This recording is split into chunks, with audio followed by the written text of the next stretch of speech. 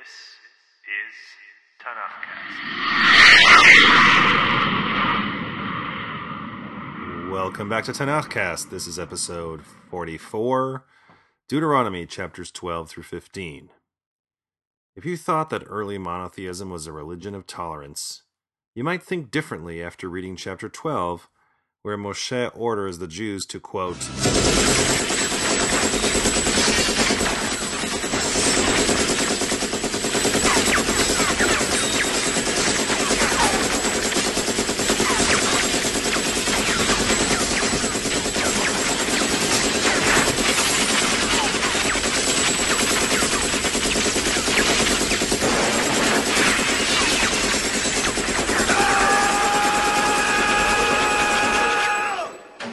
all of the pagan holy sites in the land of Israel, and that eventually God will apprise the people of where he would like the Jews to build him a house, a temple, where people can bring their near offerings and, quote, eat there before the presence of Adonai your God.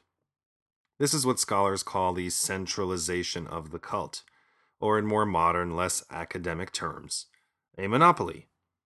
That is, the Jews are now no longer allowed to bring near offerings at any old high place or sacred site or holy tree or wherever, but at one location, because near offering at one location brings people together. And this is not the only limit Moshe is going to apply to the Jews. Moshe also prescribes where you can eat tithes or drink new wine or shining oil or the firstborn of the herd or a vow offering or a free will or offering or a contribution. In other words, do it at the temple. But there is also acknowledgement that folks like their meat and that they will want to eat a lot of meat, a lot of the time. And so folks are allowed to slaughter locally, but they cannot eat the blood. In chapter 13, Moshe reminds the Jews about compliance with the mitzvot, about how they are supposed to follow the instructions explicitly. And even if a prophet or dreamer of dreams who actually proves to be accurate in their predictions, but then wants to lead you away from God, you should not listen to that person, and you should put that naysayer to death. And if some hornswoggling ne'er-do-wells move into Rock Ridge and turn the town upside down, worshiping all kinds of abominations, you are to find them and utterly destroy them and everything in that town. Spare nothing from the fire. And since we're talking about abominations and other such inappropriate behaviors, Moshe warns the Jews not to adopt other local traditions like self-mutilation or putting a, quote, bald spot between your eyes for a dead person, or eating foods favored by the locals. What a great day for singing our new song. Good time, great taste, great taste. That's why this is our place. Our place. The good time, great taste of McDonald's. Or eating carcasses. Or eating a kid in its mother's milk. And if you weren't paying attention the first or second or third time, all the tithes and new wines and shining oils and firstlings and seed sowings need to be eaten in God's selected location. But if you're not able to transport your tithes or new wines or whatever because federal regulations prohibit the transport of foodstuffs, then you can bring the equivalent in cash and buy whatever you need at the temple duty-free. And for the Levite who has no land inheritance or the stranger, orphan, or widow who are effectively dispossessed, you are to set aside for them and look after them too. And since we're talking about progressive social policy, chapter 15 begins with a novel idea, the Shemitah, or release. All debts to fellow Jews are forgiven or canceled in the 7th year, which truly is a great idea, but easily abused by folks with liquidity in the 6th year who might simply stop making loans in the run-up to the Shemitah year. Moshe warns and assures loan givers that their continued largesse will be rewarded because, quote, the needy will never be gone from amid the land. And as for undentured servants, the same 7-year rule applies, but not only are you to set the servant free, you are to provide an appropriate severance package because, quote, a serf you were in the land of Egypt, and Adonai your God redeemed you, therefore I command you this word today. But if your servant, serf, slave does not want to leave, then he can stay. But it's a permanent arrangement now, one free from the release for all times. And as for the firstlings of flock and herd, if they are blemished or defected in some way, which invalidates them for near offering, do not take them up to the temple, but have a barbecue at home. But don't eat the blood. So, there's a lot to talk about in this week's portion. Let's get to it.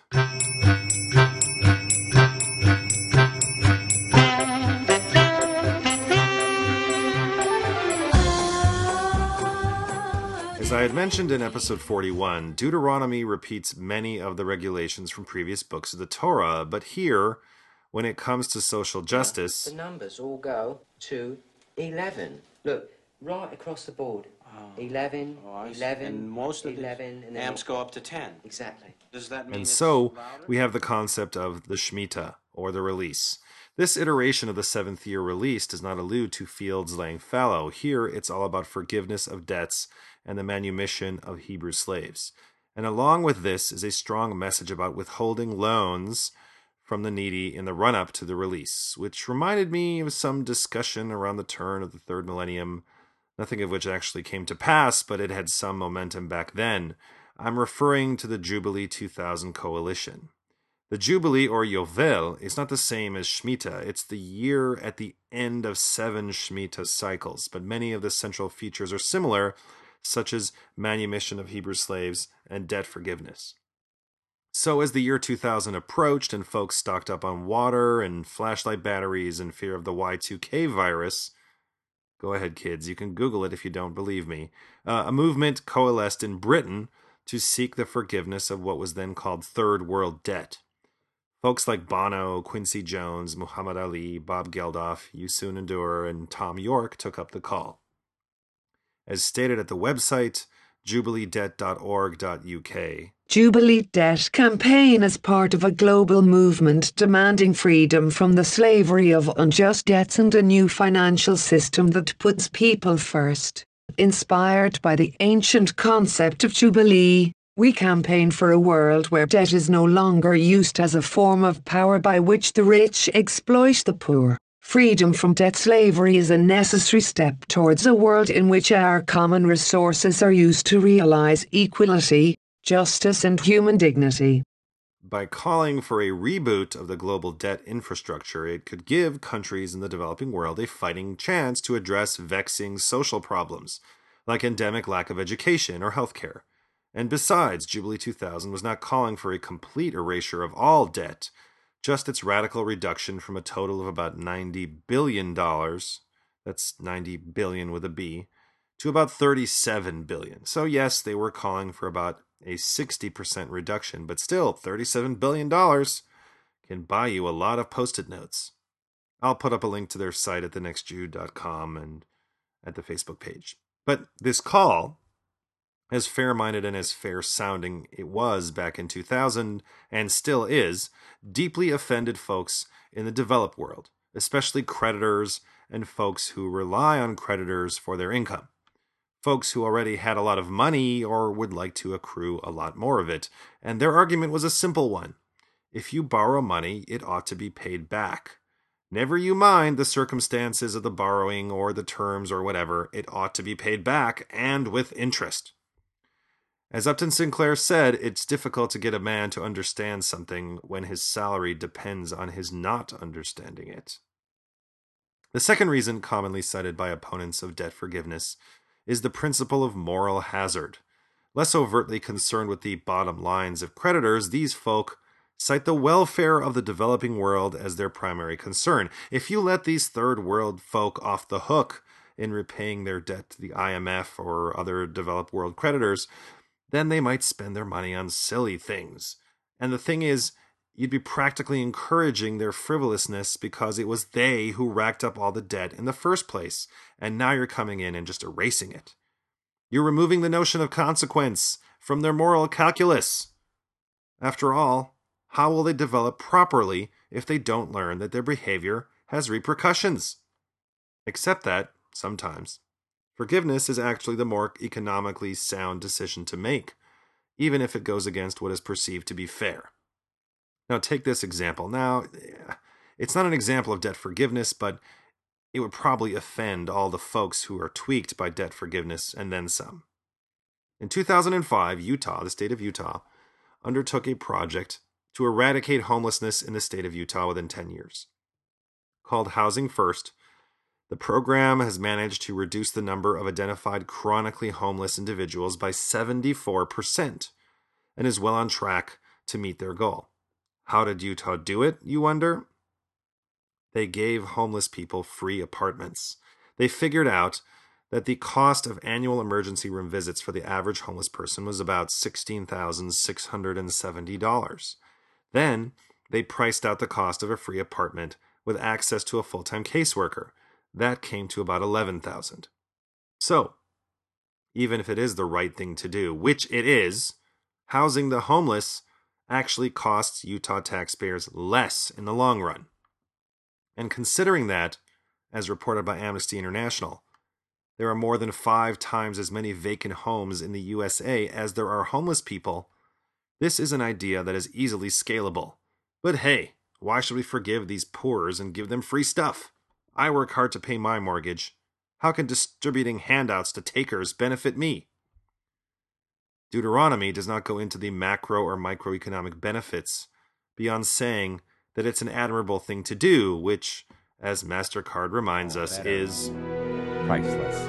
MasterCard? But one doesn't need advanced degrees in economics from the London School to acknowledge that, for example, living in a society where everyone has better access to healthcare makes everyone healthier. When your local emergency room is no longer used as a walk-in clinic, you can better allocate resources and help people more effectively across your healthcare system.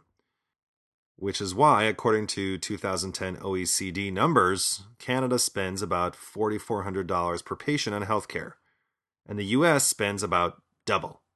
And more importantly, living in a society where folks can get out from under crushing debt, be it student loans or mortgage payments or medical costs, sets a tone about what is permissible in the market, which, despite grousing from some folks, is a net gain.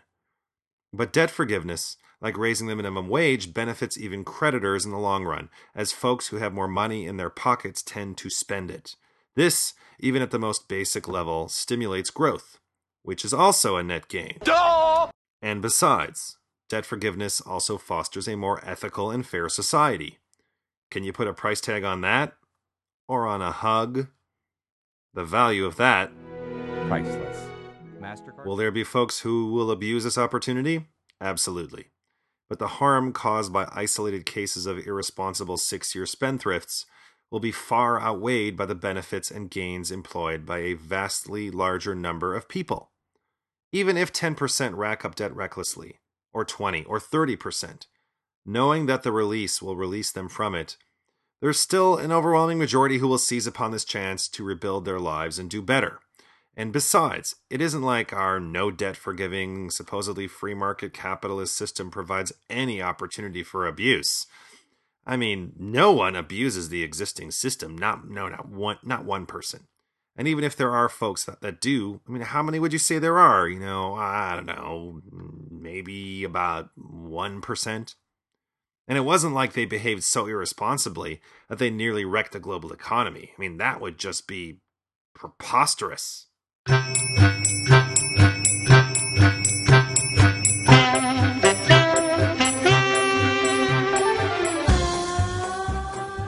As always, you can leave a comment, question, or comment at the Facebook page. That's facebook.com/TanachCast, TANAKHCAST. Or at thenextjew.com, or you can leave a comment, question, or comment at the iTunes Store, or at Stitcher Smart Radio, or at SoundCloud. And while you're at it, why not leave a review? That way other folks who are looking for a little Tanakh learning might discover this humble podcast and join in the fun. You're invited to come back and join us next week-ish for episode 45 on the book of Deuteronomy, chapters 16 through 19.